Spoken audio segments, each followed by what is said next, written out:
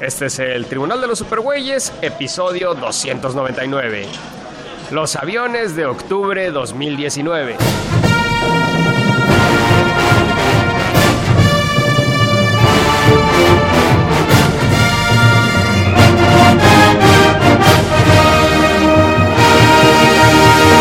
De todos los confines cósmicos del universo, se reúnen con papas y chelas las más poderosas fuerzas del bien que se hayan visto.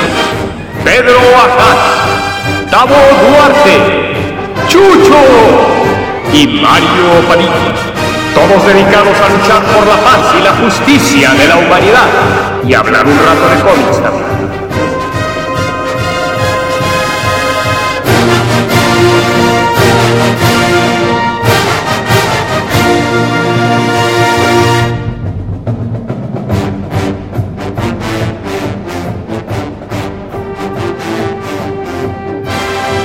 Somos Pedro Ajaz, Tavo Duarte y Mario Padilla. Y hoy, damas y caballeros, hoy vamos a hacer uno de nuestros conocidos y bien recibidos episodios de aviones, en donde hablamos de todo y de nada. Y los dejo con mi amigo Pedro Ajaz. Bueno, pues antes que nada, causó algo de polémica entre nosotros el que fuimos a ver la película de Terminator, la última, la de Destino Inculto, que diga Destino, ¿cómo la tradujeron, Mario? Destino Oculto, no Inculto, Oculto. Bueno, pues en realidad se me parecía mejor, no sé por qué le debieron de haber puesto Destino Oscuro, me gusta más. Pero bueno, pues hubo quien entre nosotros la detestó, a mí me gustó mucho. No me pareció, otro Terminator 2 o Terminator 1 que sí se me hacen unas joyitas, pero me agradó bastante. O sea, hicieron lo que yo para mí era obvio, o sea, cambiarle las cosas en la cuestión de que, bueno, pues ya, obviamente 1997 pasó hace rato, ya tiene rato que pasó. Y bueno, pues me gustó cómo incorporaron algunos detalles de lo que está sucediendo en cuanto a tecnología, en cuanto al el Terminator se ve muy chido, las secuencias de pelea, de acción me gustaron mucho. Y bueno, pues esta idea de cambiarte la cuestión a una especie de, en vez de un segundo Terminator, ponerte un cyborg, bueno, pues me gustó cómo estuvieron perfilados los personajes. No se siente tan original como estas dos películas que sí, por lo menos a mí me volaron los sesos las dos veces que los vi. Eso que estaba de niño, era muy chiquillín cuando vi la primera en el cine. Pero la verdad es que pues me pareció mucho mejor que las otras secuelas. Y creo que pasó la prueba del fuego, que es que la vio mi mamacita y le gustó. Lo fue a ver al cine, le gustó, le pareció una fan de las grandes películas de acción, pero de hecho en varias de las de acción se duerme. Pero bueno, pues el hecho de que le haya gustado quiere decir que los personajes estuvieron bien manejados. Entonces, bueno, pues a mí es una película buena, aunque a otros varios no les gustó. Pues a mí me pareció buena, ok, ya secas. Te voy a decir la verdad, no sé, me pareció como una especie, como otra vez ver la primera, no sé si llamarla reboot, rebirth o lo que se llame, como diablos se hable. Hay unas cosas que sí me sacaron mucho de onda, o sea, de que me sacó mucho de onda todas las cosas de México, porque dije, puta madre, esto es México, le voy a llamar a mi perro tamal y van a automatizar las fábricas y que haya pedos de sindicatos, pero eso ya son arañas, cosas de las mías.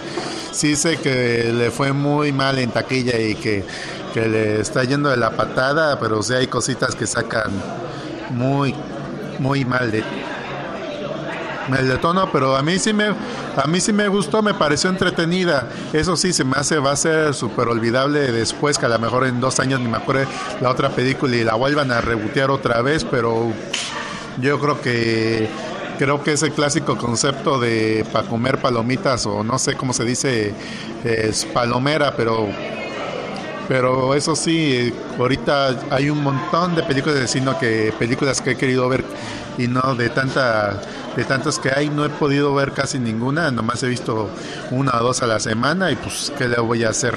Pero Pero yo creo que los fans de morir de Terminator le van a molestar y los casuales, pues yo creo que la van a encontrar una película buena. A mí sí me gustó.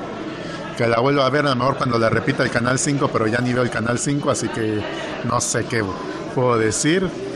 Y eso sí, creo que las películas tienen luego un problema cuando me estoy imaginando cosas que ni siquiera están en la película, que a lo mejor dije, pues de repente van a caer 20,000 Terminators, pero no, todo eso, y de cierta manera hasta me parecieron unas cosas como de caricatura, no sabría qué decirte. Mi conclusión, yo le doy como un 8 de 10. Hasta ahí creo que puedo hablar sin spoilers. Así fíjate que yo también igual le doy un 8 de 10 a mí.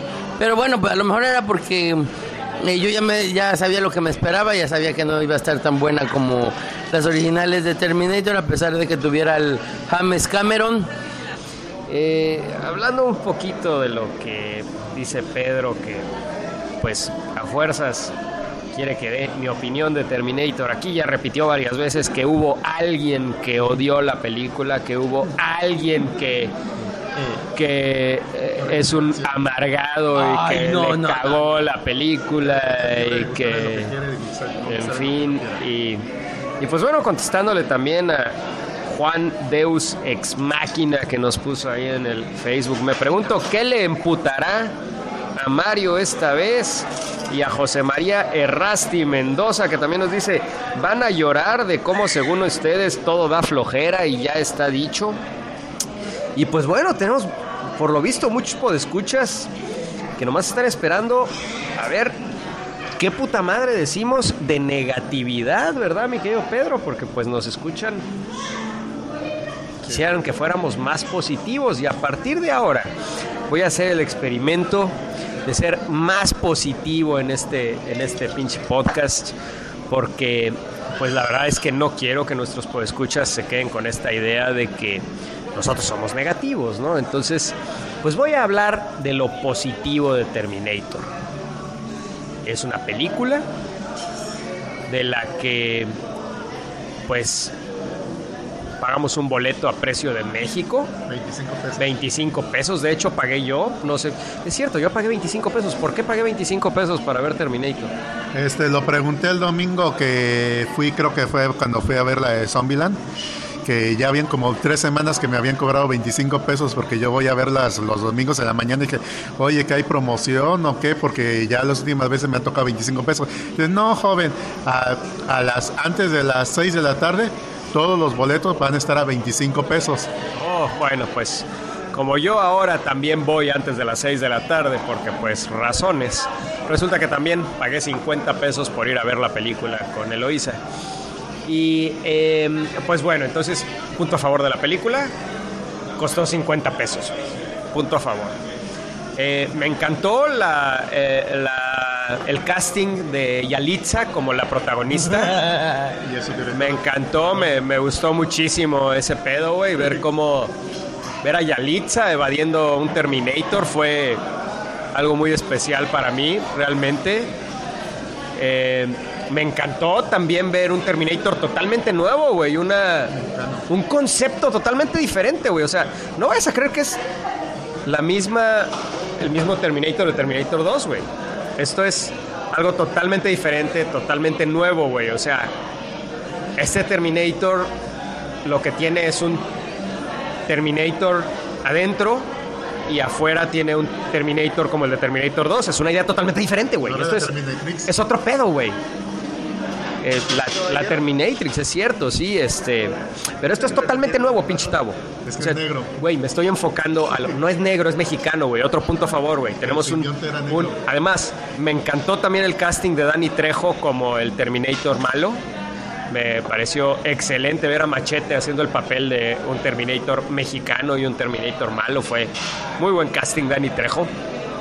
Muy expresivo el Terminator, por cierto, muy chido. Y pues bueno, vaya, me encantó esta historia en donde cada escena de acción era cada vez más absurda. Perdón, es que estoy siendo positivo aquí. Era cada vez más emocionante, en donde vemos un Me encantó el Humvee, submarino, güey. Poca madre, güey. El avión que aguanta 20,000 explosiones, güey. También chingón, güey.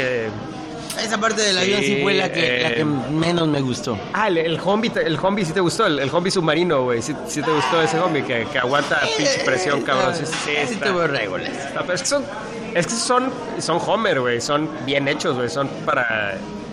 Sí, aguantan todo esas madres, güey.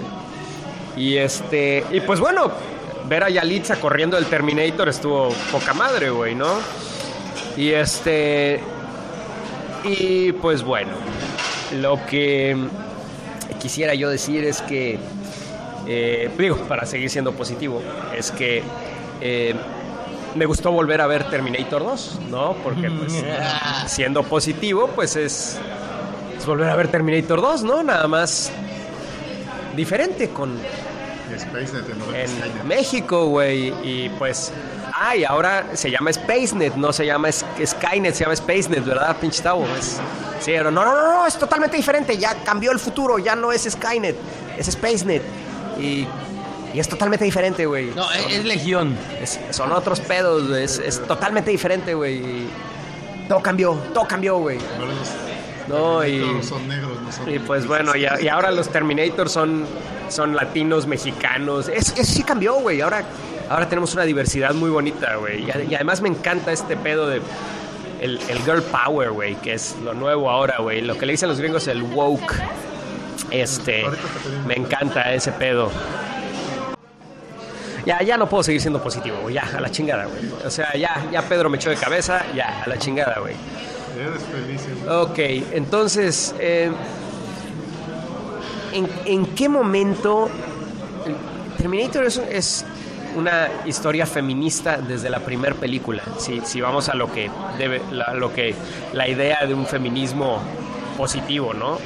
Es una historia muy feminista, es una protagonista fuerte, pero esta película es este pedo forzado de querer embarrarte en la cabeza de que son puras mujeres, y además es en México porque son latinos, y güey, es una perorata que se traen los gringos ahorita con ese pedo, y acaba siendo artificial totalmente, ¿no? Acaba siendo transparente totalmente, y pues se vuelve...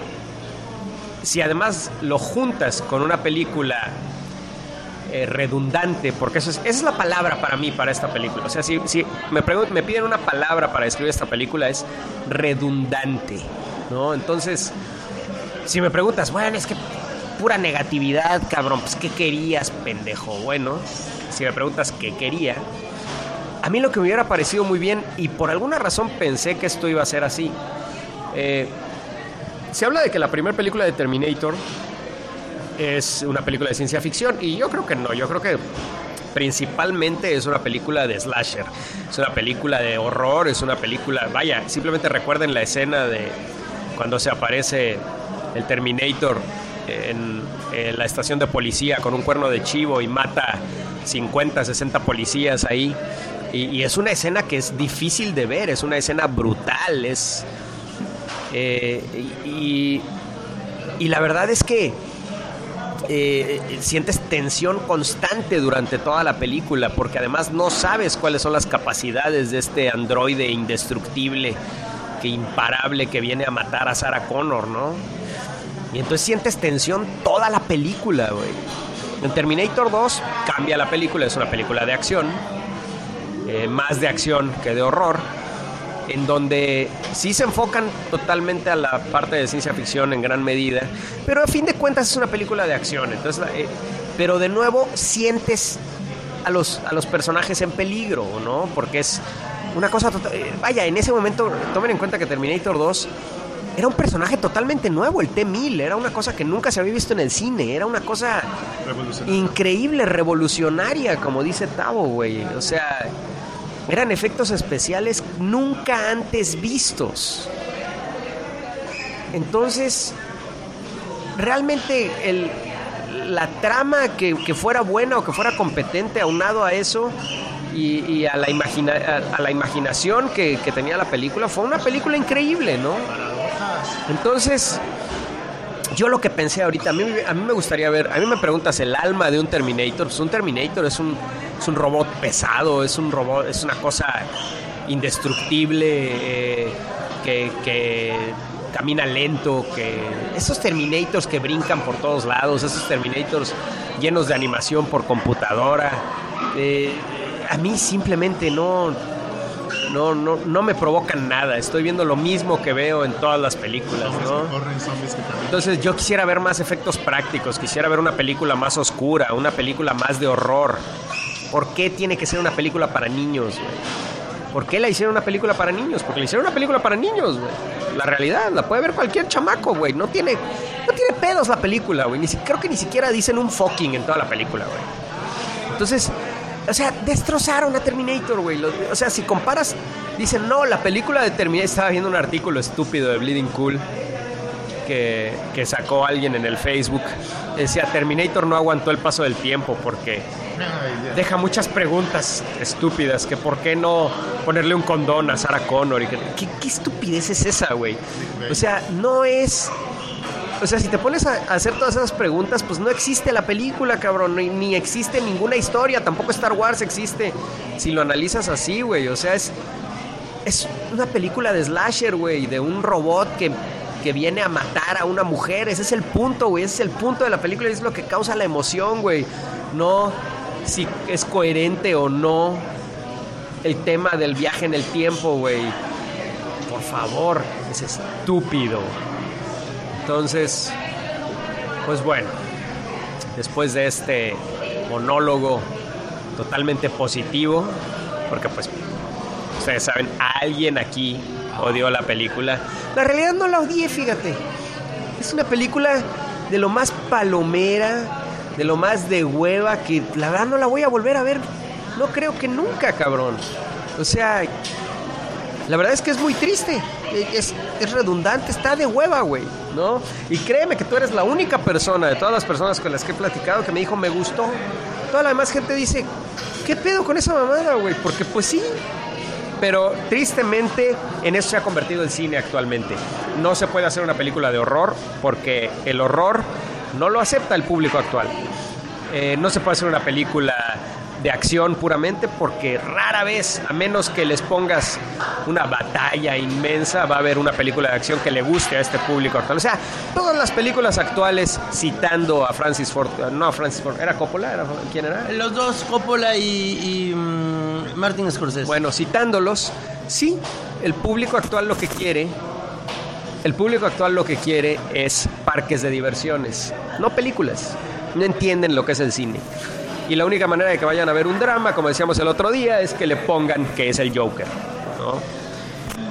Entonces, pues bueno, desgraciadamente Terminator también tuvieron que acoplarlo a esto, hacer otro parque de diversiones, ¿no?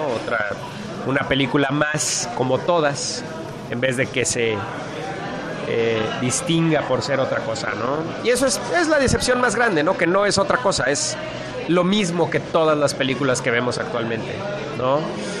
Cuando Terminator era algo totalmente diferente, ¿no? Y para colmo, que esté tratando de darnos cátedra sobre lo políticamente correcto actualmente, pues es añadirle a lo que molesta, ¿no? A lo que simplemente no puedes, y no es que te moleste por ideologías o por no, simplemente le ves lo artificial a la película. Cuando te dan esa cátedra, pues ya no puedes meterte en la película porque te das cuenta lo artificialmente que está hecha, ¿no? Para cumplir con ciertas reglas, con ciertas convenciones, ¿no? Entonces, en fin, esa es mi opinión de Terminator. Es redundante, es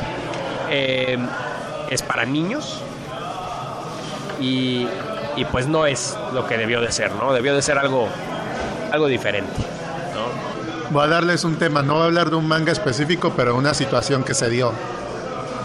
En Japón, de los mangas que leo de la Jump, siempre hay una serie de chamacas que enseñan el calzón y todo eso, pues ya sabes. Pues resulta que allá en Japón, como saben, sale todos esos como un directorio con papel delgado. Y sale cuando salen chavas encueradas siempre sale el humito, la luz y no se les ve nada. Obviamente como es papel delgado hicieron el truco para que lo vieran en contraluz y se le viera todo a la chava. Y yo no me di cuenta, o sea, yo sí leo toda la Jump, pero nunca me di cuenta porque porque esa revista no llega así aquí, no llega. Y si llega los tomos es papel grueso y nunca te vas a dar cuenta en tu vida. Y yo de repente como quiero platicar de todas las cosas que leo y entro a foros, Twitter o lo que sea. Qué chingón estuvo el capítulo de One Piece esta semana y todo eso. Me tomo con el tema de que tiene como 20,000 retweets sin exagerar. Dice, de ¿cómo diablos se atreve a John poner a la chamaca encuerada? ¿Desde cuándo pone la revista gente erótica? Deberían irse al infierno, que esto no debería ser así. Toda la gente espantada poniéndose como autoridad moral. Y dije, ey. Estoy diciendo, primero que nada, a ustedes tú ni siquiera eres de Japón, o sea, los que se pueden quejar son los chamacos japoneses o no sé, las mamás de los chamacos y de que nomás van a poder ver esa revista. Nosotros nos van a llegar los tomos, nos van a llegar que ni siquiera esa revista ni siquiera sale aquí, ni siquiera sale en la Jump, en la aplicación de Jump no sale ese cómic en específico y cómo estás reclamando y gente volcando, sacando los picos y sacando las antorchas de que se mueran, que vamos a hacer porque que corran al autor y todo eso, que eso no debería. Sí, digo, ni siquiera es para ti y tú ni siquiera estás leyendo la revista, o sea, ¿por qué te tienes que poner en un plano de autoridad mayor? Actualmente este pedo de lo políticamente correcto le ha caído como anillo al dedo a mucha gente. Vaya, por ejemplo, no voy a entrar en detalles cómo está el pedo, pero Pedro, estábamos en un grupo de WhatsApp con amigos míos, en donde pues son muy guarros estos cabrones, güey, todo el tiempo están poniendo viejas encueradas, todo está... Usted sabe lo que se pone en grupo de WhatsApp de puros güeyes. Y pues Pedro le molestaba hasta que, pues... No, al que originalmente le molestaba eras tú y tú eras el que me calentaste la cabeza. Te voy a decir qué es lo que pasa. Yo creo que la parte de lo políticamente correcto y de eso es algo que no me molesta y nunca me ha molestado, güey. En el caso específico de ese grupo, me molestaba porque lo ponía un cabrón que no era así, que no ponía esas madres y que de repente se volvió político y pues se puso a poner cosas de políticos. Ese es básicamente el pedo, ¿no? O sea, entró al tema de la política, entró a la clase política, se hizo... Y yo la verdad aborrezco a los políticos, güey. No hay nada que... Creo que no hay un grupo de personas que aborrezca más fuera de los taxistas, los camioneros y los políticos, güey. Son 3 grupos sociales que me cagan, cabrón, ¿no? Entonces, y pues bueno, el punto es que este cabrón se hizo, y si me está oyendo a lo mejor me mentará la madre, o si me oye, no sé, alguien que lo conozca, a lo mejor me estará mentando la madre, pero el punto es que este güey se metió de lleno a la clase política, güey, y empezó a comportarse como tal, güey, y yo aborrezco a los pinches políticos, güey. No es tema de políticamente correcto, es que me cagan los putos políticos y que actúen como políticos, güey. Y de hecho a eso, este güey ya le bajó de huevos, pero bien cabrón, güey. Pero las viejas y las chichis las sigue poniendo, güey, y eso pues no me molesta, güey. No. Entonces a lo mejor me malentiendes de que yo te decía, güey, es que a ustedes también les molesta, que no sé qué, pero yo les decía desde el punto de vista no de que me molestaran las viejas, ni las chichis, ni el... O sea, yo lo que les decía, güey, a ti también te molesta que este cabrón se comporte como político, güey. Dilo. No, a eso me refería yo, güey. Es el punto. Pero bueno, entonces... Pero independientemente de eso, a ver, independientemente del tema de ese grupo, güey, tú eres muy clavado, o sea, te encanta... Por ejemplo, en Avengers te encantó esa escena de las puras viejas, güey. Te encantó, cabrón. Sí. O sea, te encanta ese pedo y además te encanta el decir que te encanta, güey. O sea, te encanta... Por ejemplo, en el cine sucede una cosa así y eres... Y así, o sea... Ricardo, está muy chistoso porque cuando vimos la última de Avengers con Pedro, haz de cuenta, Thor hace algo chido y Pedro... Drax hace algo chido, no sé qué, hay una escena de acción jeteándose. Y de repente estamos viendo haciendo la de Terminator. De repente, no sé, Sara hace algo chido. Y Sara levanta unos chetos y los abre y se los come. Y Pedro, ¡yay! Y mira, y más que nada, no es que... Vaya, Sarah Connor está chido. A mí también me gustó verla, güey. Pero a lo que me refiero es que es cuando es de esta manera, evidentemente, para complacer a esta gente, ¿no? Cuando se meten estas cosas, evidentemente para complacer a esta gente que busca lo políticamente correcto, ¿no? Entonces, Mira, ¿qué quieres? Me considero culpable, caigo bastante en esas trampas, ya después cuando lo pienso, digo, a menos que sean así cosas como que muy, muy, muy obvias, ¿no? Pero de repente, sí, yo me encuentro emocionado de ciertas partes y de repente ustedes me dicen, oye Pedro, qué pendejo eres, y eso está bien artificial. Y yo dije, no, pues sí, ¿verdad? O sea, entonces, bueno, pues la verdad es que ahorita me acordé de algo que a mí me hizo reflexionar y ahí es donde me di cuenta, ahí sí me pueden agarrar muy de pendejo, ese es mi punto ciego, ¿no? Por ejemplo, una amiga en Facebook, que aprecio muchísimo, agarra y puso, y le encanta también más o menos mi tipo de historias, bueno, le gusta un montón de historias, le encanta leer. Dijo que, bueno, pues había ido a ver la de Avengers, ¿no? Y dice, bueno, pues la verdad el momento femenino de Avengers, sí fue como un ramo de rosas, bastante agradable y bonito, pero que se pierde ya. En cambio, un verdadero reconocimiento es las mujeres que están en el episodio de la batalla de Game of Thrones, donde hay un par de mujeres que por la misma evolución de los personajes tienen unos momentos muy muy fuertes. Y ojo, uno de ellos que es Arya Stark, hay momentos en que la chavilla se está cagando de miedo, o sea, hay momentos en que está huyendo, así como se ve de fuerte. Entonces, bueno, sí, ahí es donde a mí me cayó el 20. No, sí, la verdad es que con emocionarme en Avengers, dije, y si no me lo hubieran dicho otras personas, pues si me hubieran agarrado de pendejo bien fácil. Y bueno, el punto, como les decía, es lo burdo que es. Estaba leyendo una declaración de esta mujer, ¿cómo se llama la que es directora de LucasArts de Star Wars? Kathleen Kennedy. Bueno, esta mujer que según esto dijo que va a faltar mucho tiempo para que haya otro protagonista hombre de raza blanca en cualquier historia de Star Wars, ¿no? Y yo dije, ¿qué pedo con esta vieja? O sea, y no porque a mí me pinches moleste, o sea, simplemente digo, güey, es que para empezar va a ser por sus huevos. O sea, ya no es de que si yo soy hombre mexicano de mediana edad, lo más seguro es que voy a escribir un protagonista mexicano de mediana edad, cabrón. O sea, si lo que quieren es eso, entonces están diciendo que ya no va a haber hombres blancos escribiendo para Star Wars, porque pues vaya, no van a escribir sobre un gringo, no va a escribir sobre un mexicano cruzando la frontera, güey. Sucede lo que pasó ahorita con Terminator, ¿no? Pero ahorita, se llamaba tal vaya, que se llamaba tamal. no va a... o sea, cada quien escribe lo que conoce, cabrón. Hay muy pocos escritores que son capaces de ser tan camaleónicos como para convertirse en personas totalmente diferentes en sus personajes, ¿no? Entonces,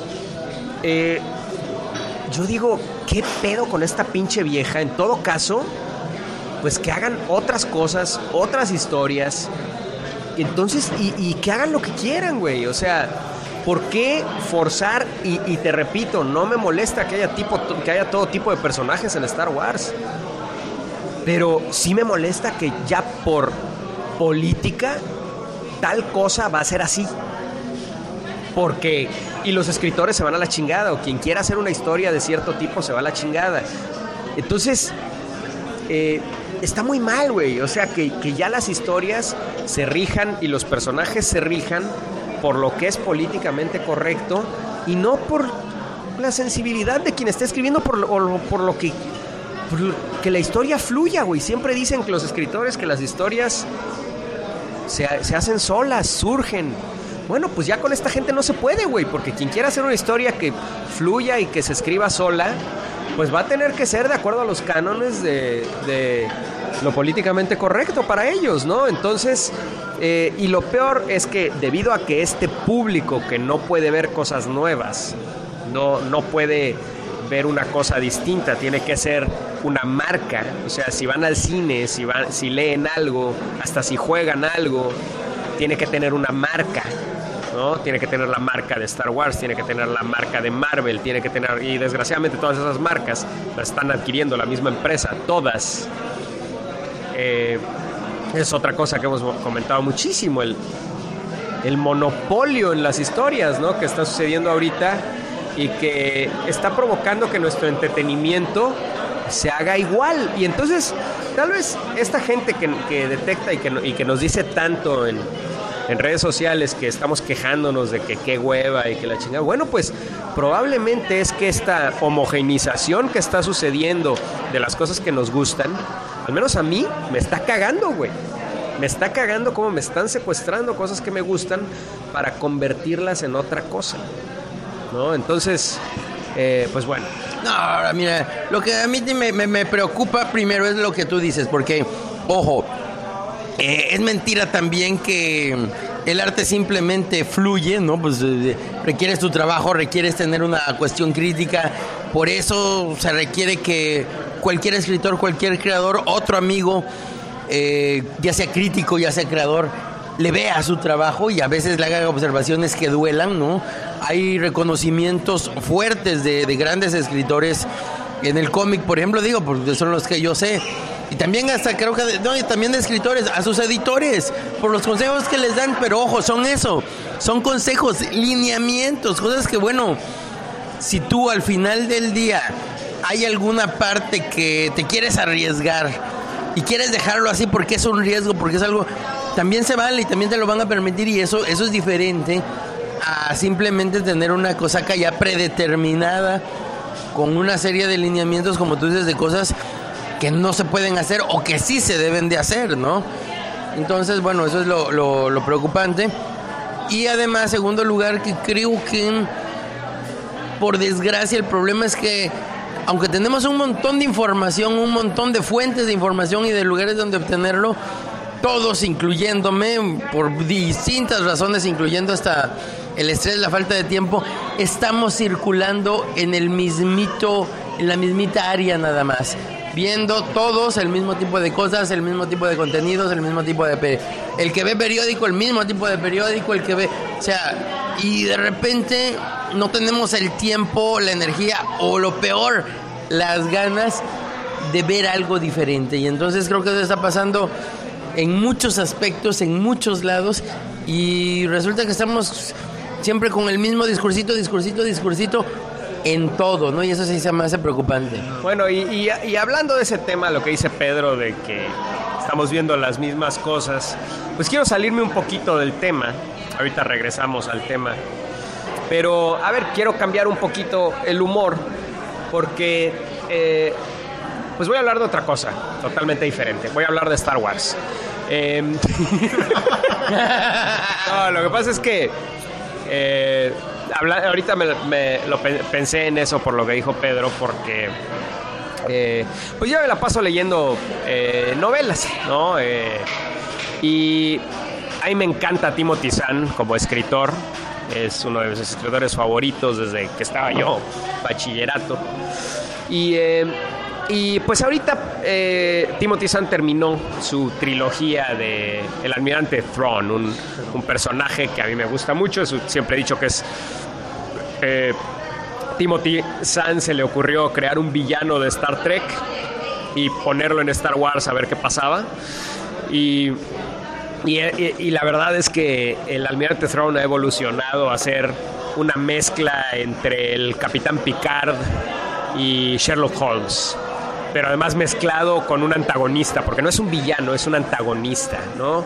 Entonces, tienes un personaje súper profundo, súper chido, que se encuentra con... Además, estas historias que hace Timothy Zahn son historias 100% de ciencia ficción en el universo de Star Wars. O sea, aquí sí tienes reglas espaciales que sí se siguen, aquí sí el sonido no viaja en el espacio, aquí sí los transbordadores tienen que regirse por las reglas de... Vaya, si van a abordar un Star Destroyer, Space Troopers tienen que hacerlo de tal forma en que se respeten las reglas de la física. Y eso es algo que aporta muchísimo Timothy Zahn a Star Wars. Entonces, siempre sus novelas de Star Wars son...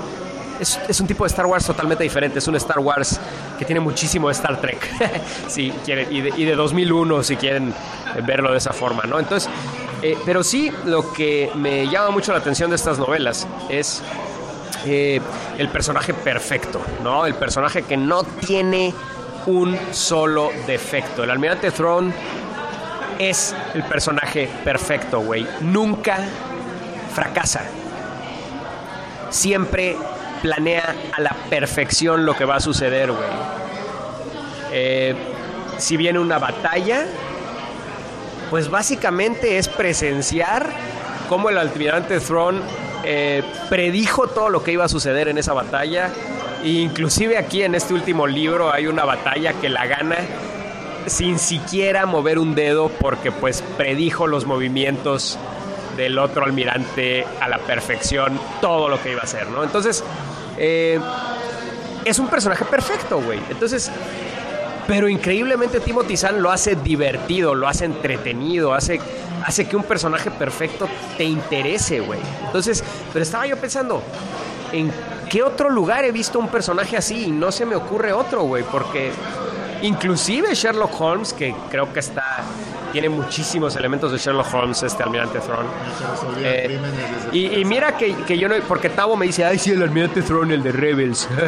Y yo, sí, Tavo, el Almirante Thrawn tiene como 20 años. Nada más que lo metieron en Rebels y ya lo conoció Tavo.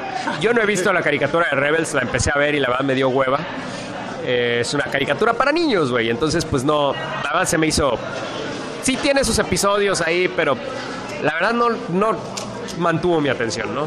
Pero sí sé que estos libros, al menos la continuidad, la respetan con la serie de Rebels, ¿no? Y es importante mencionar también que el Almirante Thrawn pues fue el protagonista de aquellos libros que revivieron Star Wars desde mi punto de vista, y fue el sucesor del emperador. Él fue el que continuó con el imperio una vez que la Nueva República tomó el gobierno. Y pues estos libros encajan tanto con la continuidad actual como con aquella continuidad que ya no existe, ¿no? Que ya fue borrada a partir del episodio 7, ¿no? Entonces, pero estaba yo pensando, a ver, lo difícil que es escribir un personaje perfecto, güey, un personaje infalible.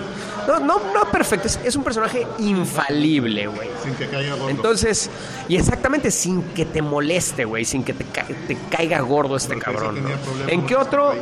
¿En qué otro medio han ustedes visto personajes infalibles? ¿O a ustedes les gustan los personajes infalibles? A ver, díganme ese pedo, porque yo de verdad no pude pensar en otro personaje infalible. Bueno, pues mira, yo un personaje infalible que me gusta y hasta miedo me da es el de Sospechosos Comunes. Ahorita es el primero que me... Kaiser Sose. Kaiser Sose, sí, es el primero que me viene a la mente. Y creo que cuando, bueno, por lo menos, si este personaje infalible te da miedo, y creo que a lo mejor ese es el caso con el Almirante Thrawn en esas novelas que estás mencionando, la verdad es que sí, causa un impacto y finalmente, bueno, pues... y por lo menos te interesa mucho por esa por lo menos cada vez que he visto esa película, entre más veces la he visto, esa admiración enfermiza que siento hacia el personaje, de que le tengo miedo, de que lo admiro pero sé que no está bien. Pues la verdad es que mis respetos en esa cuestión, ¿no? Pero Kaiser Sose es un personaje ausente en su mayoría en la película de Sospechosos Comunes, güey. Es el personaje de Kevin Spacey en Sospechosos Comunes. Ay, que no la haya visto con Kevin Spacey, Adrian Lane, Sospechosos Comunes, pinche película súper clásico. Pero Kaiser Sose es una figura ausente, güey. Es una figura que no... hasta el final de la película, pues... nos revelan quién es Kaiser Sose, güey. Pero realmente no es un personaje, no es un personaje durante la película. No.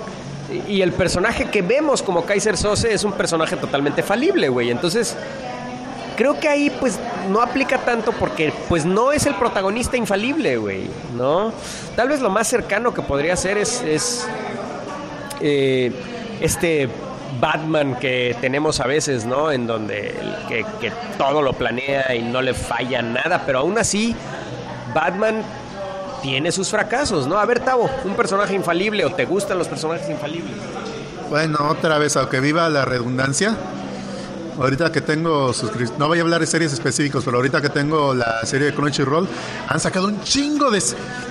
Ya lo he querido hasta cancelar porque han sacado un chingo de series con protagonistas invencibles que lo saben todo, que las viejas quieren todo y me cagan como no tienen idea. O sea, que a punto de cancelar la suscripción y todos... Y luego agarré el chiste que era porque era para que tú te sintieras en los zapatos de ese personaje.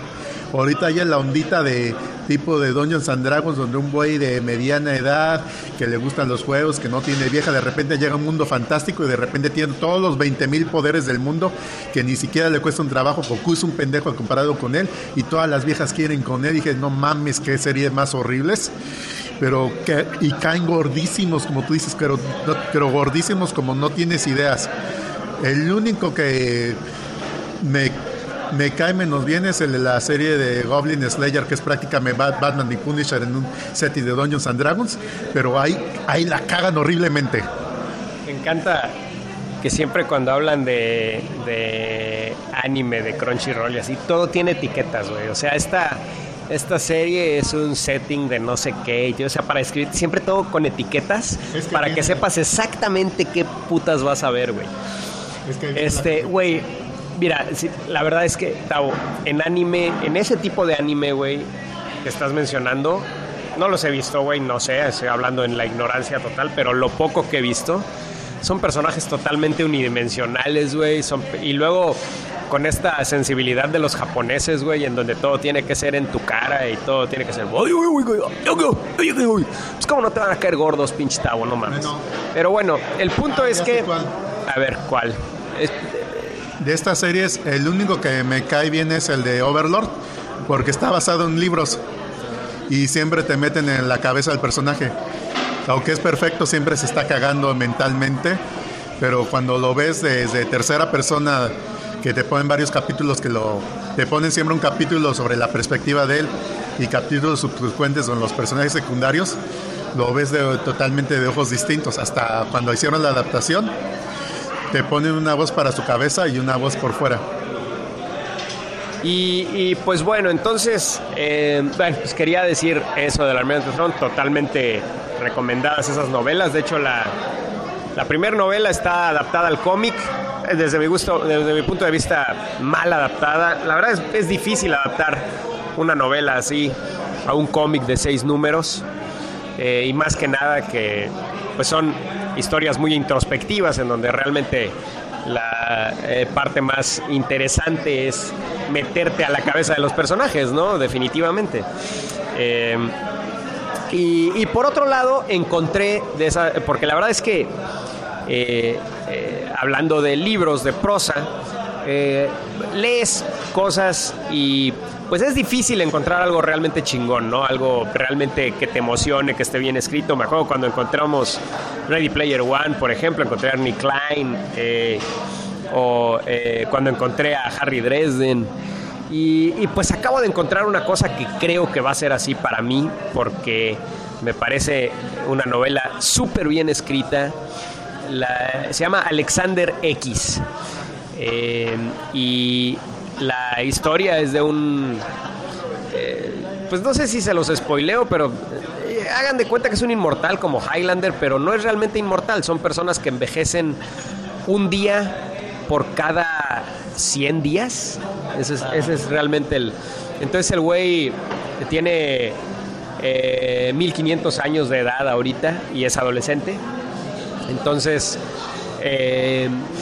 pero el punto es que intercalan la historia actual con escenas de su vida pasada y está muy bien escrito el tema histórico, aunque sea ficticio, está muy bien escrito, está muy bien llevado. Me encanta esta novela de Alexander X.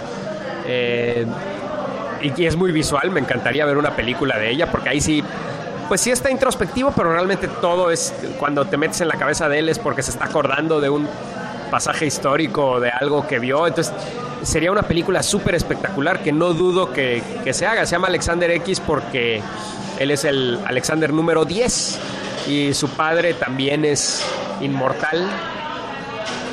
En fin, me parece súper bien escritas. Es de esas, vaya, novelas seriadas, ¿no? Ya sabes, hay 2 o 3. Ahorita estoy leyendo la primera, pero pues me está gustando muchísimo, ¿no? Y pues bueno, eso, contestando, por ejemplo, lo que tú decías, Pedro, de que nos enfrascamos a leer lo mismo. Y pues sí, fíjate que creo que en general estamos muy encasillados con las marcas y es difícil que salgamos a ver otras cosas, pero la realidad es que hay muchas cosas que leer y que ver que están fuera de Marvel, están fuera de Star Wars, están fuera. Y la verdad es que también cada vez es más difícil encontrar cosas chidas. Y puse hace rato en el Tribunal de los Supergüeyes una mafalda que decía: cada vez hay menos que decir, ¿no? No es así, lo que pasa es que cada vez hay menos de decir de Marvel y de Disney y de Star Wars. Cada vez hay menos que decir de ellos, ¿no? Y la verdad es que alguien que oye un podcast como el nuestro, pues, a veces esperan que pues hablemos de eso nada más, ¿no? Pero la verdad es que para mí me cuesta cada vez más trabajo hablar de manera positiva de lo que sale de esas marcas, ¿no? Y volviendo al tema que estábamos mencionando, puse en Facebook que se entiende perfectamente el enojo de Martin Scorsese, ¿no? Hablando de que pues, su opinión de ruco, de que y pues la verdad es que yo lo entiendo perfectamente, güey. Lo entiendo perfectamente porque incluso puse una imagen en donde toda la cartelera de un cine de 18 salas estaba Black Panther, güey, ¿no?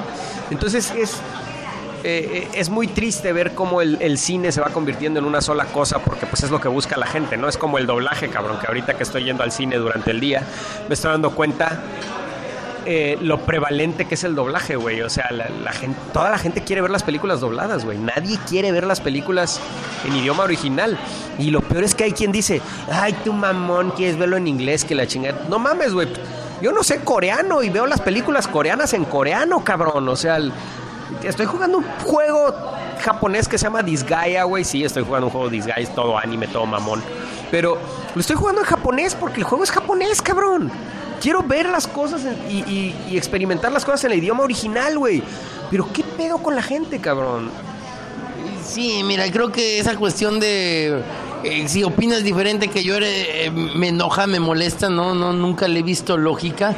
No, y segundo, yo sí, porque la verdad muchas veces hay opiniones que tengo que sí opino definitivamente que estás mal si opinas diferente, porque me parece que es algo obvio, es algo...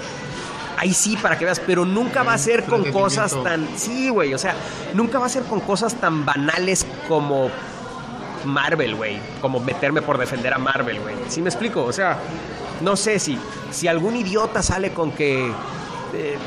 no sé, güey, hay que hacer una manifestación y vamos a cerrar carreteras, güey. Y a matar niños. Güey, si tú opinas que eso está bien, güey, para mí eres un pendejo, cabrón, porque sí tienes tu derecho a manifestarte, pero no tienes derecho a afectar la vida de todo mundo, güey.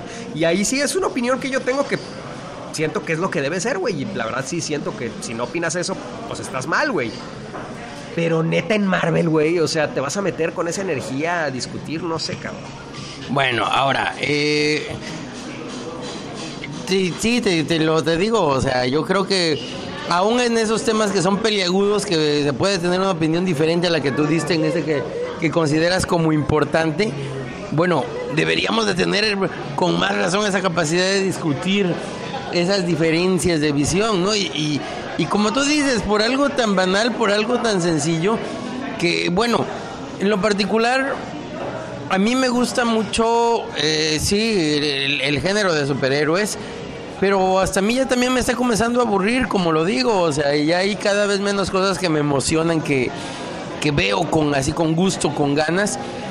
Y bueno, pues sobre todo yo me voy a otra entrevista que ya posteriormente dio Martin Scorsese, a lo mejor con la mente un poquito más clara, y creo que por ahí va la cosa.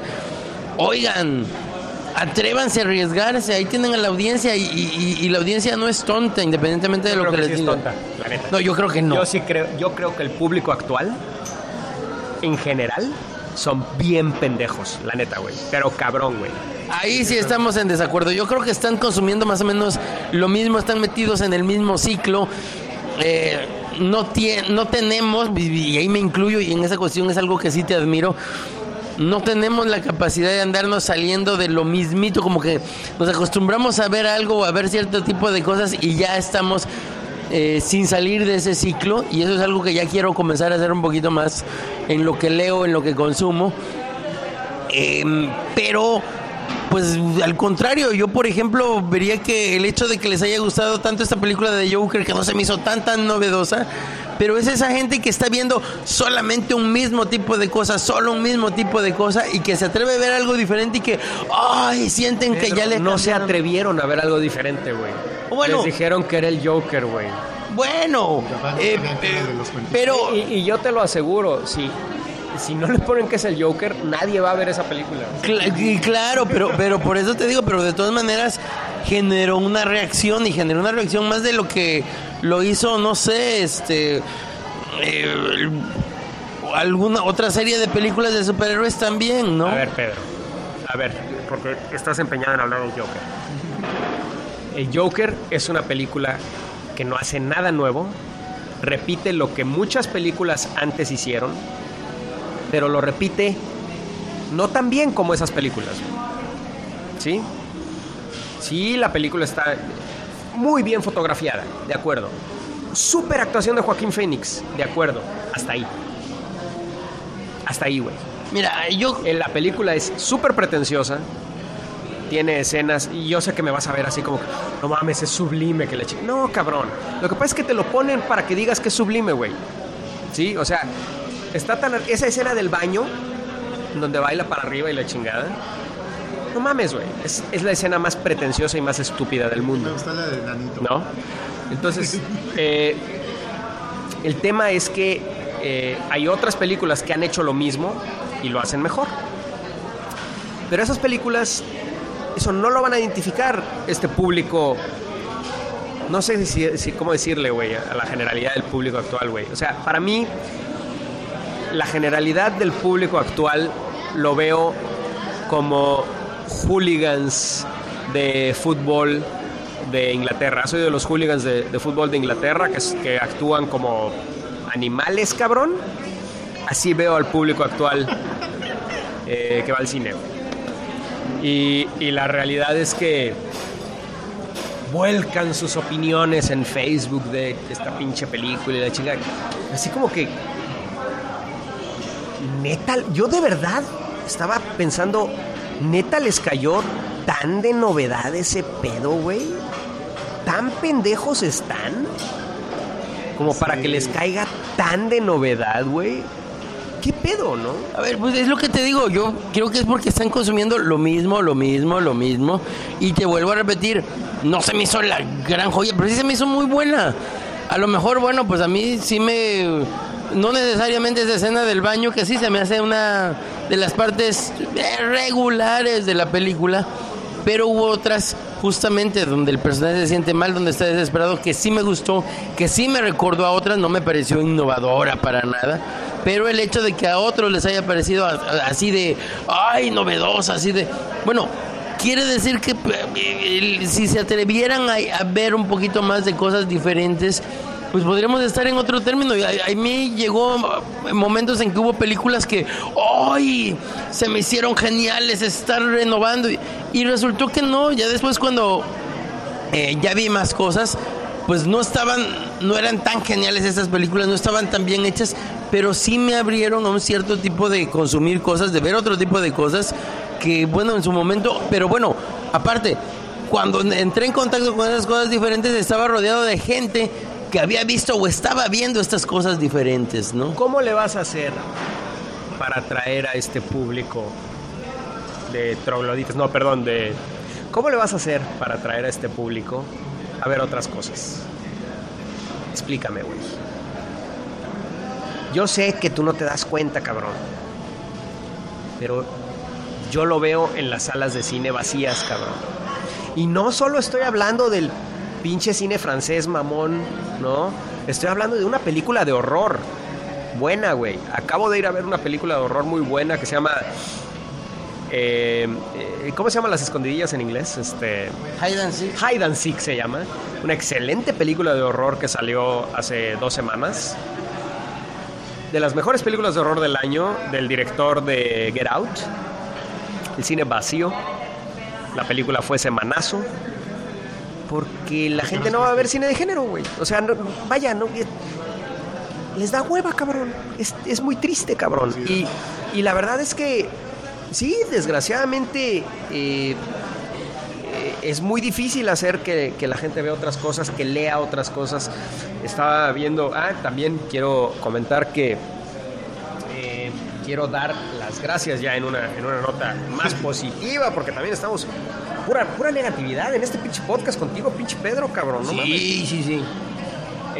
Quiero agradecer atrasado, porque la verdad es que tardó mucho en llegarnos, pero nos llegó. Quiero agradecer pues que se tomaron la molestia de enviarnos una copia a mi amigo Dan Lee, que es el escritor de este cómic Canek Jr., que yo no sabía, pero pues es un luchador de a de veras, que se llama Canek Jr., no sé si es Canek o Canek, pero yo no estoy muy metido en este pedo de las luchas. Pero nos mandaron este número único solo para coleccionistas, escrito por Rulo Valdés y Dan Lee. El arte es de Rulo Valdés. La verdad es que me encanta el dibujo de este cómic. Está muy chido. La historia es muy sencillita. Es una historia muy sencillita, pero que vaya, cumple con lo que busca hacer. Y pues es de los mejores esfuerzos que he visto de cómic mexicano. Cosas, pues una cosa que tuvo mi atención para acabarlo de leer, ¿no? De verdad hay veces que aunque nos regalen cosas, pues es difícil acabarlo de leer, porque pues no y la verdad es que el arte es de clase mundial. Y pues bueno, a mí me pareció muy bonito el cómic. No estoy metido en el pedo de la lucha libre, la neta. Pero me gusta este pedo de tratar de presentar a un güey que quiere ser un modelo a seguir, ¿no? Es este tipo de historia en donde el protagonista quiere ser el modelo a seguir para un muchacho insalvable, ¿no? Y pues se intercala con lo competitivo de una lucha libre, que la verdad es que en esa parte sí, yo no estoy... Siempre he pensado que la lucha libre pues es de mentiritas, ¿no? Sí se dan sus putazos y todo, pero pues es de mentiritas, güey. Pero realmente está decidido quién va a ganar o quién va a perder, ¿no? No es una competencia realmente, ¿no? Sí se dan sus putazos y todo, pero no es una competencia. Pero bueno, independientemente de eso, pues está muy chido como nos ponen la lucha libre realmente como una competencia, y intercalado con esta historia de un güey queriendo ser el modelo a seguir para alguien. Y pues está bien, vaya, realmente a lo mejor si me pongo mamón, cabrón, los diálogos es lo único que me gustaría un poquito más de variedad, no oír una narración diferente, voces diferentes en cada personaje, es lo único, ¿no? Pero realmente creo que lo que quiere ser el cómic lo logra. Y pues muchas gracias a Dan Lee, que nos mandó esto con todo el esfuerzo de mandárnoslo. Y pues felicidades a Rulo Valdés y a Everardo Ferrer por publicar esto, y espero que lo sigan publicando, ¿no? Es de los cómics. Esto es el tipo de cómic que se vendía como pan caliente hace 20, 30 años y que actualmente se está muriendo, ¿no? Y ellos lo dicen en su introducción, que ellos son de los pocos románticos que todavía quieren leer un cómic en papel, porque actualmente puedes tener lo que quieras en tu celular, juegos, video, y ya casi nadie quiere leer imágenes estáticas. Y pues sí, la verdad es que eso es muy triste, pero pues sí, antes el cómic se leía porque era lo que había, ¿no? Y pues ahora cuando lees cómic es porque te gusta leer cómic, ¿no? Porque hay muchas cosas más. ¿Qué ibas a decir, Pedro? No, que sí, efectivamente me gustó mucho. Me gusta también este juego como que de tiempos que hay, como de que el momento de la lucha, el momento de lo que le está pasando al muchacho. Y la verdad es que sí, es un dibujo que es muy agradable de ver, muy bien el coloreado, y que además, bueno, pues es llamativo, y en esa cuestión cumple porque en ningún momento te pierdes en la historia, en lo que está sucediendo.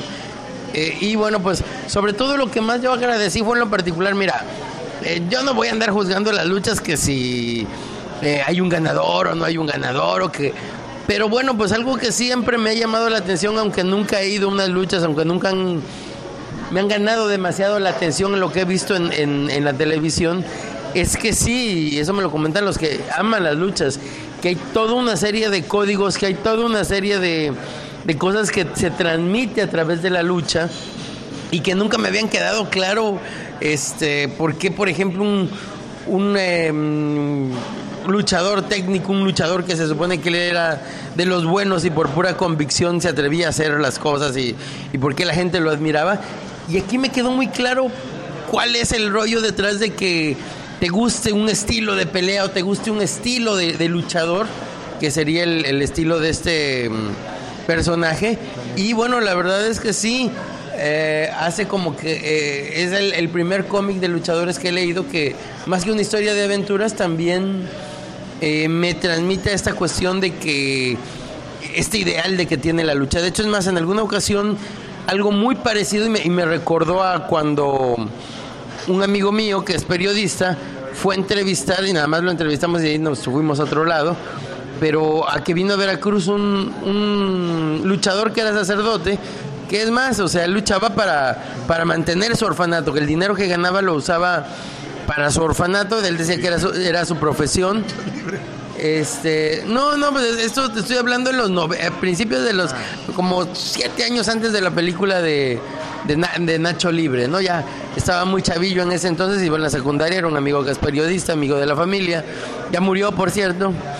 Se te extraña, José Luis, pero bueno, particularmente me recordó a eso, y aquí me gustó porque en unas cuantas páginas me lo dejó clarísimo, y lo dejó de una manera más intensa que cuando estábamos entrevistando a esta persona de carne y hueso que estaba metida en eso. Entonces, bueno, eso también se me hace un buen acierto, una historia entrañable, bonita, me gustó.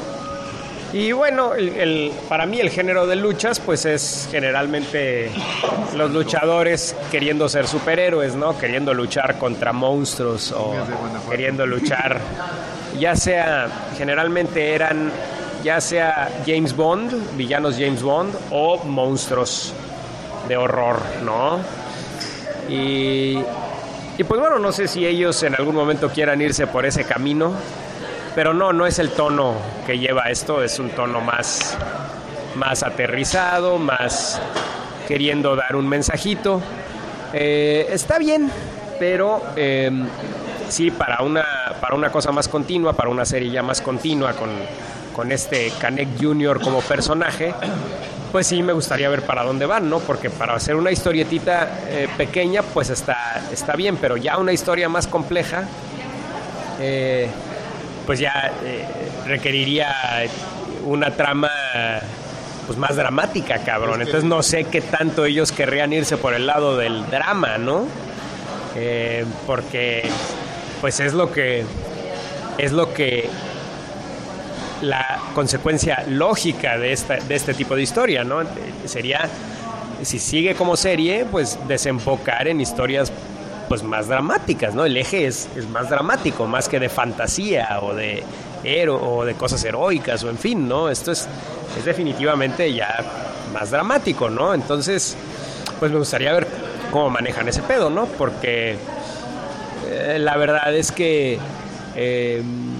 si quieres tener si te presentas como un cómic de aventuras y te conviertes en drama, pero bueno, funcionó con el Memín, güey. El Memín se presentaba como un cómic de comedia y era un dramón, güey. Entonces, vaya, no lo sé, cabrón, a lo mejor Canek Jr. se puede presentar como un cómic de aventuras, de luchas y ser un drama, ¿no? Un buen drama y pues con sus momentos de madrazos. Ajá, o sea, un buen drama pues siempre es interesante, ¿no? Si está bien escrito, ¿no? Entonces, pues bueno, sí me gustaría ver para dónde llevan esto, sí hay más, ¿no? Y pues bueno, pues felicidades, Ferrer, Lee, Valdés, atrasado, pero pues ahí está el comentario de Canek Jr. Y pues bueno, otra cosa que quería yo comentar, que también fue un pedo de redes sociales, fue mi comentario sobre la serie de Watchmen. No sé si ustedes ya vieron la serie de Watchmen. No, la comencé a ver y me dio flojerita, cabrón, honestamente. Bueno, yo la vi el día que salió, solo vi el primer episodio. La verdad, escribí un post largo en pinche Facebook, estamos clavados con Facebook, ustedes saben. Pero para empezar, pues me di cuenta que es la clásica serie actual, la clásica serie que lleva el ritmo de Lost, de estas series en donde tienes gente hablando en un lugar, hablando en otro lugar, hablando en otro lugar. A ver. Y además de que el principal guionista ni trabajó en Lost, nada más fue uno de sus creadores. De veras. Bueno, entonces, pero independientemente del ritmo de la serie, o sea, que la verdad es que ese primer episodio es una trama que si fuera película sería 10 minutos de película, no más, güey. Sin embargo, pues tú sabes cómo se hacen las series, ¿no? O sea, si hay un policía que tiene que ver con lo que le pasa al protagonista, tenemos que enterarnos de toda la vida de ese policía, que es como se extienden las cosas en las series, ¿no? Estaba yo viendo la serie de Jack Ryan en Amazon. Jack Ryan, el personaje de Tom Clancy, ustedes saben que lo hizo en el cine, lo han hecho Alec Baldwin, lo hizo en la Casa del Octubre Rojo, Harrison Ford lo hizo después en Juegos de Patriotas y en Clear and Present Danger,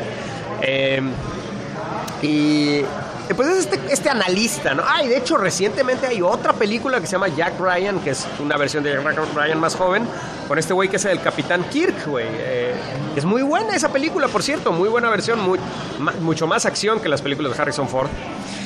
Pero esta versión que es este cuate Kaczynski, este actor, el que dirigió la película del silencio de los monstruos que oían, A Quiet Place, bueno, pues él hace el papel de Jack Ryan, pero ya sabes, o sea, es una trama en donde te enteras de lo que pasa con todos los personajes, o sea, vaya, hasta el güey que estaba en el incidente vendiendo un periódico, te enteras de qué pasa con su familia y el drama que sucede con su familia, cabrón.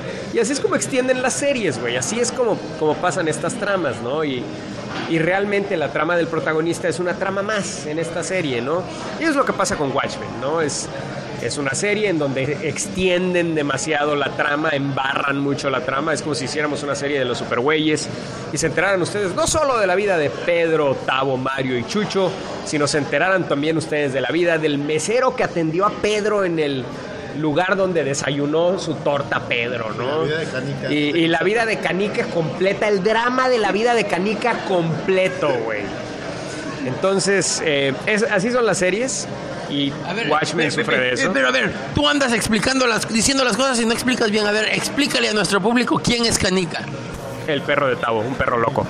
Y bueno, entonces, independientemente de eso, hablando de la trama ya,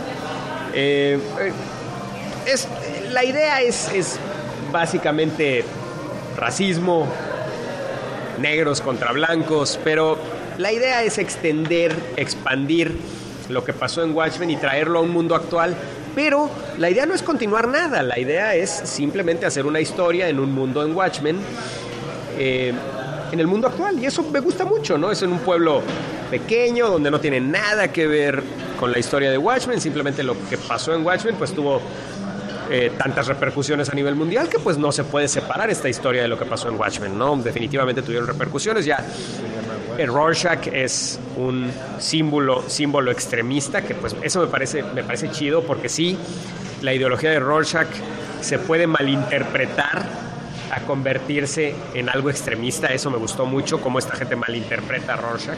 Porque además Rorschach era bien estable, el hijo de la chingada. Era bien estable, pero ese güey nunca hubiera sido racista, nunca hubiera sido homofóbico. Sí. O sea, ese es el punto. O sea, se malentiende a convertirlo en algo extremista y ultra... Bueno, y pues bueno, Robert Redford es un chiste chistoso que lleva 30 años como presidente, ¿no? O sea, si te lo platico dices, oye, está interesante, ¿no? Pero es que pasa con tanta lentitud todo que pues da hueva, ¿no? Y pues bueno, básicamente lo que me llama mucho la atención es la serie, o sea, al menos ese primer episodio, aparte de los pequeños pistas de Watchmen, por ejemplo, resulta que ahora el diseño de Archie ya es usado por toda la policía, por lo visto, porque pues en vez de utilizar un helicóptero, utilizan un Archie de la policía, ¿no? Este pedo de que los policías ahora usan máscaras, no mames, vayan a Sonora o a Veracruz o a cualquier parte de México, por favor. Y te repito, independiente, y sale Adrian Bate, es Jeremy Irons. No sé qué papel tendrá, porque pues no, básicamente no pasa nada, solo lo vemos, ahí está, y pues nos enteramos cómo está, pero eso es todo. Y pues bueno, realmente yo me puse a pensar, ¿así ven los gringos la realidad? Porque si lo que quieren es reflejar realmente los temas actuales, pues no puedes ver el racismo sin hablar de migración, ¿no? No puedes hablar de control de armas sin hablar de los incidentes que han sucedido, ¿no? Entonces, me parece que realmente esto se vuelve se siente como si le hubieran arrebatado, como cuando le quitas el juguete a un niño y decirle así no se juega así, como que así le arrebataron el juguete a Alan Moore y pues es escrito por alguien desde su burbuja. Y pues este cuate quiere enseñarle a Alan Moore cómo jugar con sus juguetes de manera correcta, ¿no? Y pues bueno, la verdad es que no me han dado ganas de ver otro episodio, pero lo que me llama mucho la atención es los comentarios de la gente en el Facebook, güey. De nuevo, güeyes, no agresivos ni nada aquí, sino, pero sí gente, por ejemplo, un güey que me dio mucha risa, que dice, porque yo puse, ya dejen de hablar y que pase algo, ¿no? Y este güey pone, dejen de hablar y que pase algo. ¿Neta leíste Watchmen? Este cómic tiene más páginas repletas de diálogos por cada número que escenas de acción. Es que no se pasa algo. Güey, a ver, es que una cosa es diálogo estúpido de personajes que no me interesan, y otra cosa es drama chingón con personajes bien escritos, como lo es Watchmen. No, ahora, además de que tiene un montón de diálogos, pero desde el principio, desde que será las primeras 3-4 páginas, ya viste cómo se estrelló alguien en el suelo. No, cómo pero independientemente de la acción, güey, o sea, realmente Watchmen es un cómic de drama. Es un drama, cabrón. Es un drama. Y como tal, la trama y los sucesos son principalmente dramáticos, ¿no? Ahora, me pone otro pendejo. Sí, bueno, pero mira, a lo que iba es a eso, o sea, que por eso Watchmen es la joya que es, porque sí tiene un montón de diálogo, pero también están sucediendo cosas. O sea, por ejemplo, yo me acuerdo que desde el primer número dije yo, ay güey, o sea, ya pasaron unas paginitas y ya vi cómo se estrelló un cuate y cómo me estoy haciendo preguntas, gracias a ese diálogo, por cierto, acerca de quién lo mató y por qué lo mató.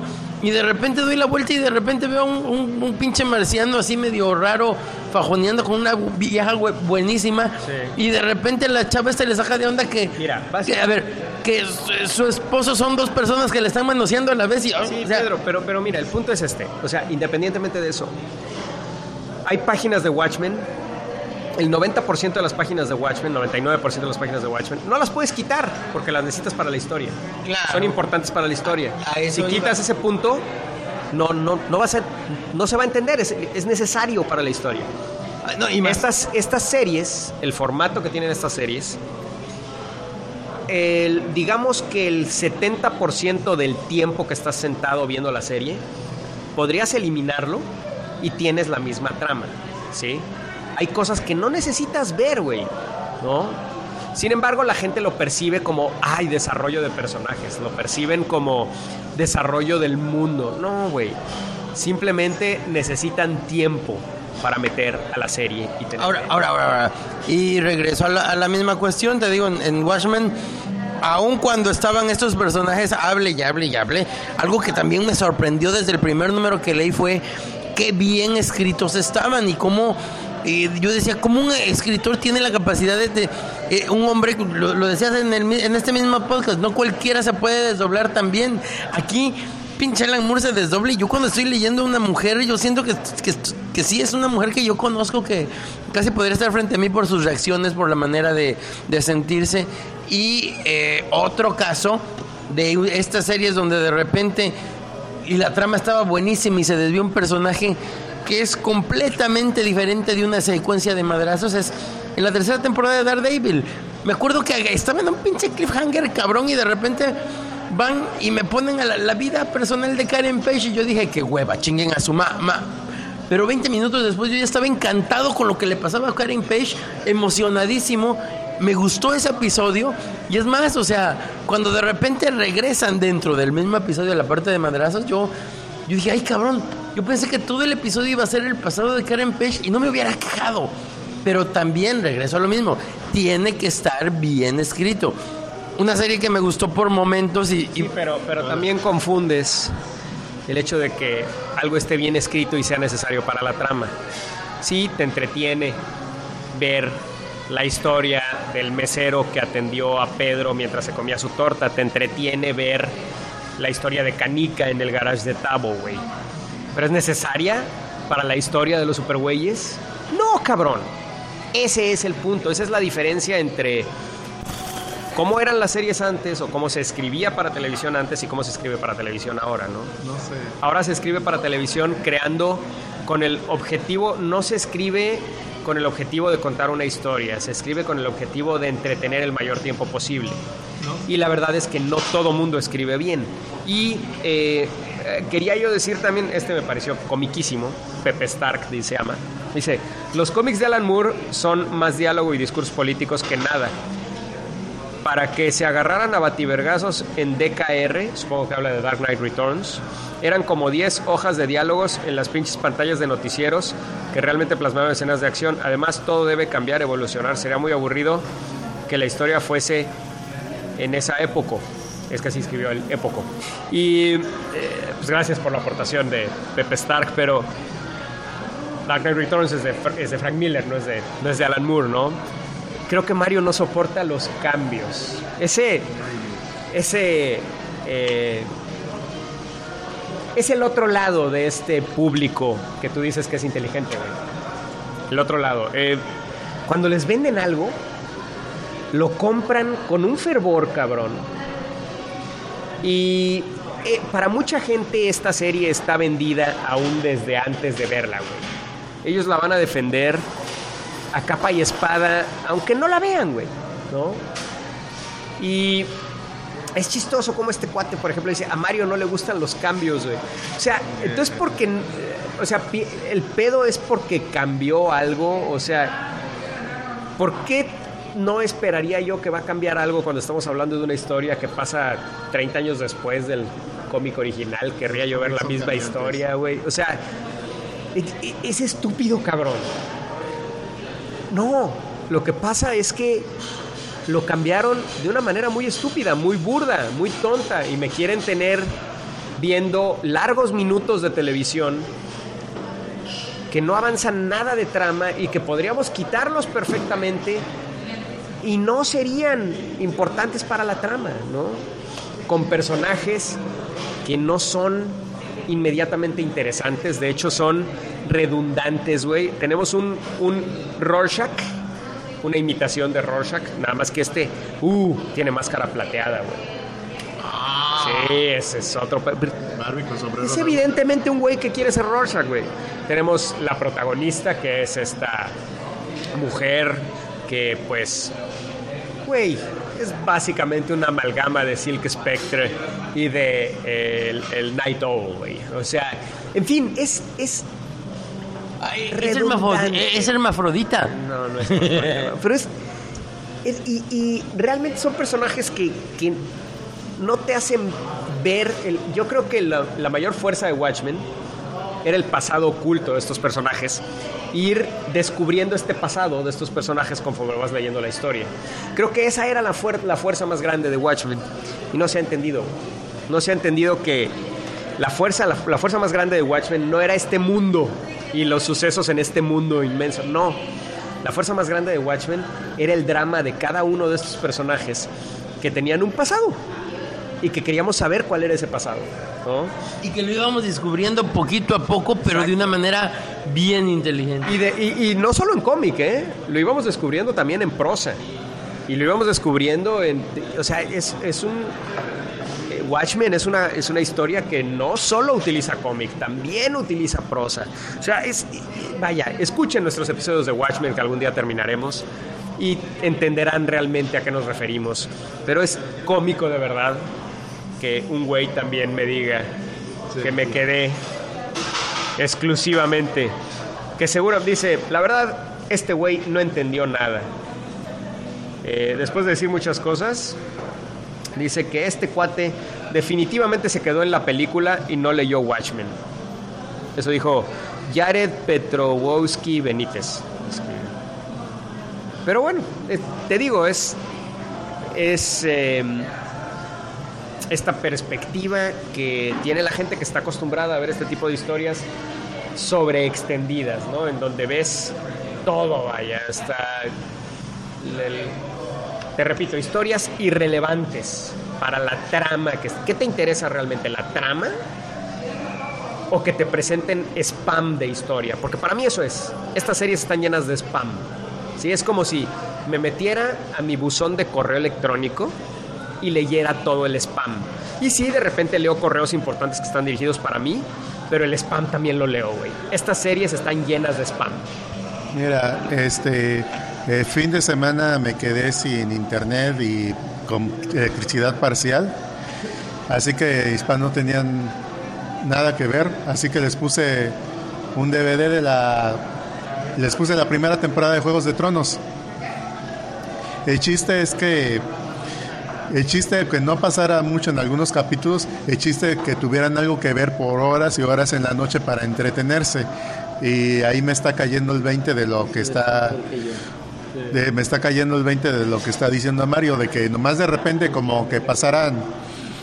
que pasaran cosas, no sé, una escena de sexo, una cosa así, así de muerto, lo que sea, pero ahí están entretenidos, ahí tienen todas sus horas y quieren nomás no pensar y aplatanarse a ver horas y horas la misma serie, o sea, no quieren pensar, nomás quieren sentarse a ver, hasta se las puse en español porque quejas de las películas de ver las cosas en español, pues hay gente que por cansancio de la vista o porque se molestan o porque nomás quieren ver y no quieren procesar lo menos posible en la mente porque quieren relajarse, pues o sea, ahí está. No puedo castigar completamente todos los contenidos. Yo creo que la mejor película y la mejor serie es la que a ti te gusta y siempre va a haber tendencias. De repente va a haber puras películas de superhéroes, de repente va a ser puras películas espaciales, de repente va a haber puras películas de vaqueros, y yo creo que en esta época los cineastas yo creo que ya no deben de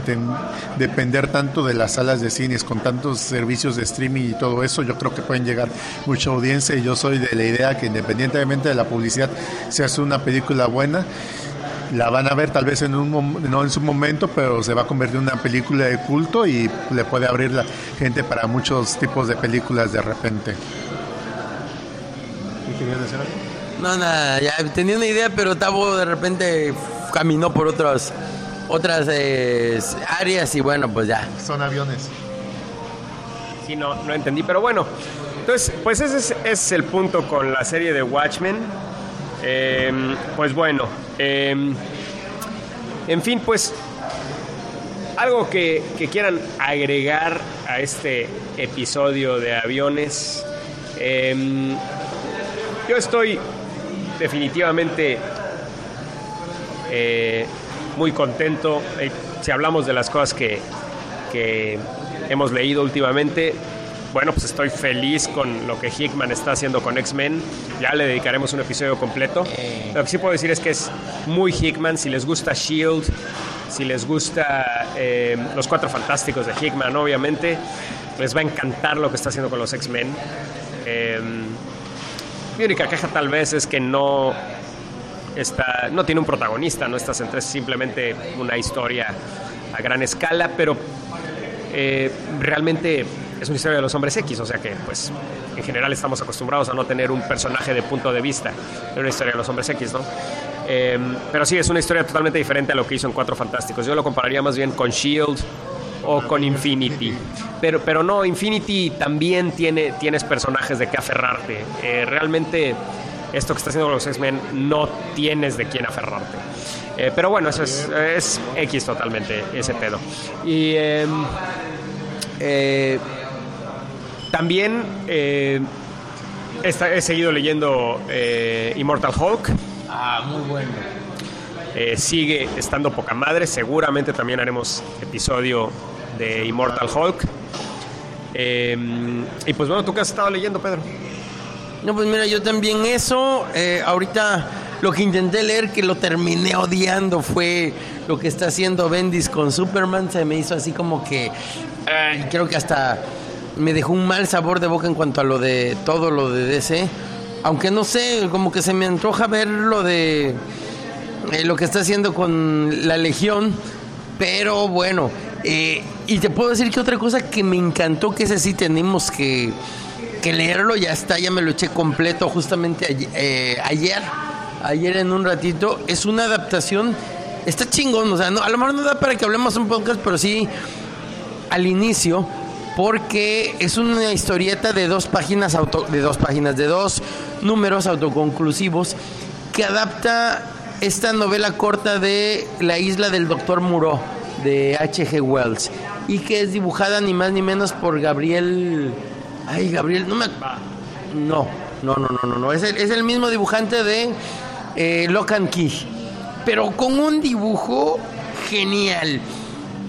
Y no nada más un dibujo genial de que se vea muy bien, de que los dibujos estén muy detallados, sino también porque está genialmente expresivo, porque te transmite un montón de sentimientos estos personajes que te pone, y está perfectamente adaptada a la trama. Entonces, bueno, pues ya sabemos, esta isla del Dr. Moreau, y sin el que no lo sepa, desde que ve la portada, es una isla de mutantes, una isla de animales con los que hicieron experimentos. Neta, tienes que explicar qué es la isla del Dr. Moreau. Bueno, para los nuevos. Bueno, pero, a ver, hay muchas, a lo que voy a decir es que he visto muchas versiones de esta historia, pero esta realmente me encantó, o sea, y la verdad es que vale la pena ese cómic, muy muy bueno. Me sacó más sentimientos, me generó más que por ahí alguna película de acción real que no está muy buena, y que justamente en una de las secciones de cartas mencionan eso, que una de las cosas que le entristecía a los dos autores es que les encantaba esa novela, y que buena parte del trabajo que había ahí no había estado, de las adaptaciones no habían estado al nivel de la novela original. Y bueno, otra cosa que quería mencionar, estuve leyendo esta publicación que hace Tomorrow Publishing, que se llama Alter Ego, que es como un documental de cómics, pero en revista. Y el último número, el 160, fue sobre Steve Ditko. Y la verdad para mí estuvo increíble. Steve Ditko siempre ha sido un tipo totalmente... conozco su arte, obviamente, y conozco su ideología, pero es un tipo que la verdad, de hecho, no había visto yo fotos casi de él, ¿no? Hay una foto de él viejo. De hecho, explican cómo se hizo la foto, porque él no se dejaba tomar fotos. Y sí es medio impresionante verlo ya ruco. En el 2013 fue esa foto más o menos. Y bueno, vale la pena.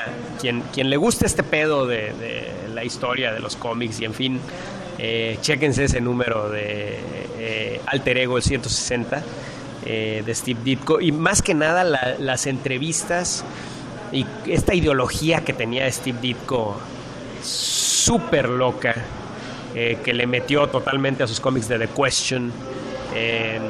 Y pues bueno, vale la pena, la verdad. Está muy interesante, lo estuve leyendo en un viajecito que me aventé y me pareció súper interesante, me entretuvo por un buen rato. Oye, ¿y a qué te refieres con esa ideología? Me da curiosidad. Léelo. Él tenía... No me digas así, cabrón. Él inyectaba en sus cómics el pedo es que el cabrón... Léelo mejor. Léelo. Vamos a hacer un episodio de Steve Ditko, fíjate. Claro, de acuerdo. Porque sí me parece que conviene el comentar un poquito los cómics de The Question. Porque era una ideología muy, muy clavada que tenía este cabrón. Y más que nada comentar cuando un autor inyecta su ideología por completo en sus cómics. Y cómo fue un fracaso total para Steve Ditko, ¿no? Y pues bueno, también quería yo comentar este tema de Kevin Feige, que pues hay que mencionarlo nada más. Este güey es el Chief Creative Officer de Marvel, ¿no? Y lo único que quería comentar es que este güey pues básicamente está tomando el papel de lo que era Stan Lee en su momento, pues obviamente a inmensamente más grande nivel, ¿no? Stan Lee solo escribía cómics, este güey maneja todo, pero pues para mí lo que hablábamos hace rato, ¿no? El peligro de esto es que se haga esta homogenización en todo. Ya los cómics van a ser iguales a las películas. De hecho, yo veo el peligro claro y posible de que los cómics y las películas sucedan en un mismo universo dentro de poco. Eso me parecería horrible. Ya está pasando. Y que el saborcito, el tono de los cómics sea el mismo que las películas, güey. Y eso me preocupa mucho. Que empiece a matarse el instinto creativo de los escritores y la individualidad de los escritores por seguir una línea editorial, que eso se hace en todas las editoriales, pero pues esto, pues creo que Kevin Feige puede ser mucho más rígido en ese sentido. Y pues bueno, por este cuate pasa todo, o sea, todos los medios, juegos de video, cómics, películas, todo va a pasar a través de él. Entonces, la verdad sí veo un peligro de una línea que puede matar la creatividad de mucha gente por perseguir una marca, por perseguir una línea editorial, ¿no? A ver qué pasa. Fíjate que uno de mis pendientes, ahorita me lo recordaste, es justamente Iron Man de Dan Slott. Lo quiero leer, leí los 2 primeros números y me parecieron bien, y por eso quiero leer toda la primera historia completa para ver qué tan buen sabor de boca me deja. Pero algo que me gustó es que yo ahí sentía a Dan Slott escribiendo al Tony Stark que yo conocía de antes de Robert Downey Jr. Entonces, bueno, ese por lo menos es un muy buen punto para Dan Slott, el hecho de que está escribiendo un Iron Man que Brian Michael Bendis sí lo hacía de manera descarada. Dale, porque van a hacer. Y que bueno, pues sí se me hace importante y se me hace padre. Bueno, pues ahí lo tienen, damas y caballeros. Pues esos son los aviones de octubre 2019. Y somos Pedro Haas, Tao Arte y Mario Padilla. Y ya saben, escúchenos en iTunes. Pedro, ya estamos en iTunes, Pedro. Sí, Ay, mi querido Pedro. Ahora sí, Pedro está en las nubes. Pedro, te digo que ya estamos en iTunes, Pedro. No sé para qué sirve, pero la verdad es que, bueno, ya sí sé para qué sirve. Hoy ando medio confuso, pero pues pónganos estrellitas ahí en iTunes. La verdad es que cada vez que nos ponen una estrellita es como si nos pulieran así brillantísima la estrella del sheriff. Así es, y bueno, y pues ustedes saben que al amigo Tavo le encantan las mentadas de madre en su Twitter, @algueya. ¿Por qué Algueya, mi querido Tavo? Por el perro de juego sobre... Nos vale madre, ¿por qué Algueya, damas y caballeros? Nos vale madre, y pues bueno, pues ya saben, nuestro Patreon, Supergüeyes. La neta es que sí, coopérenle un poquito, aunque sea para no sean gachos. Esto es horas de entretenimiento gratuito. Sí, ha bajado la producción definitivamente, pero es algo que esperamos que cambie en el futuro cercano. Y pues bueno, pues ya saben, tribunalosupergüeyes.com, nuestro Facebook, Tribunal de los Supergüeyes, nuestro Instagram, Tribunal de los Supergüeyes, no es Supergüeyes nada más, nuestro Instagram Supergüeyes, @Supergüeyes en Twitter. Y pues bueno, ya saben, nos puede escuchar en cualquier agregador de podcasts, no solo iTunes, también estamos en Spotify, estamos en cualquier agregador de podcast. Disfrútenos con leche. Y pues muchas gracias por escuchar. Ahora sí, disfrútenos con leche.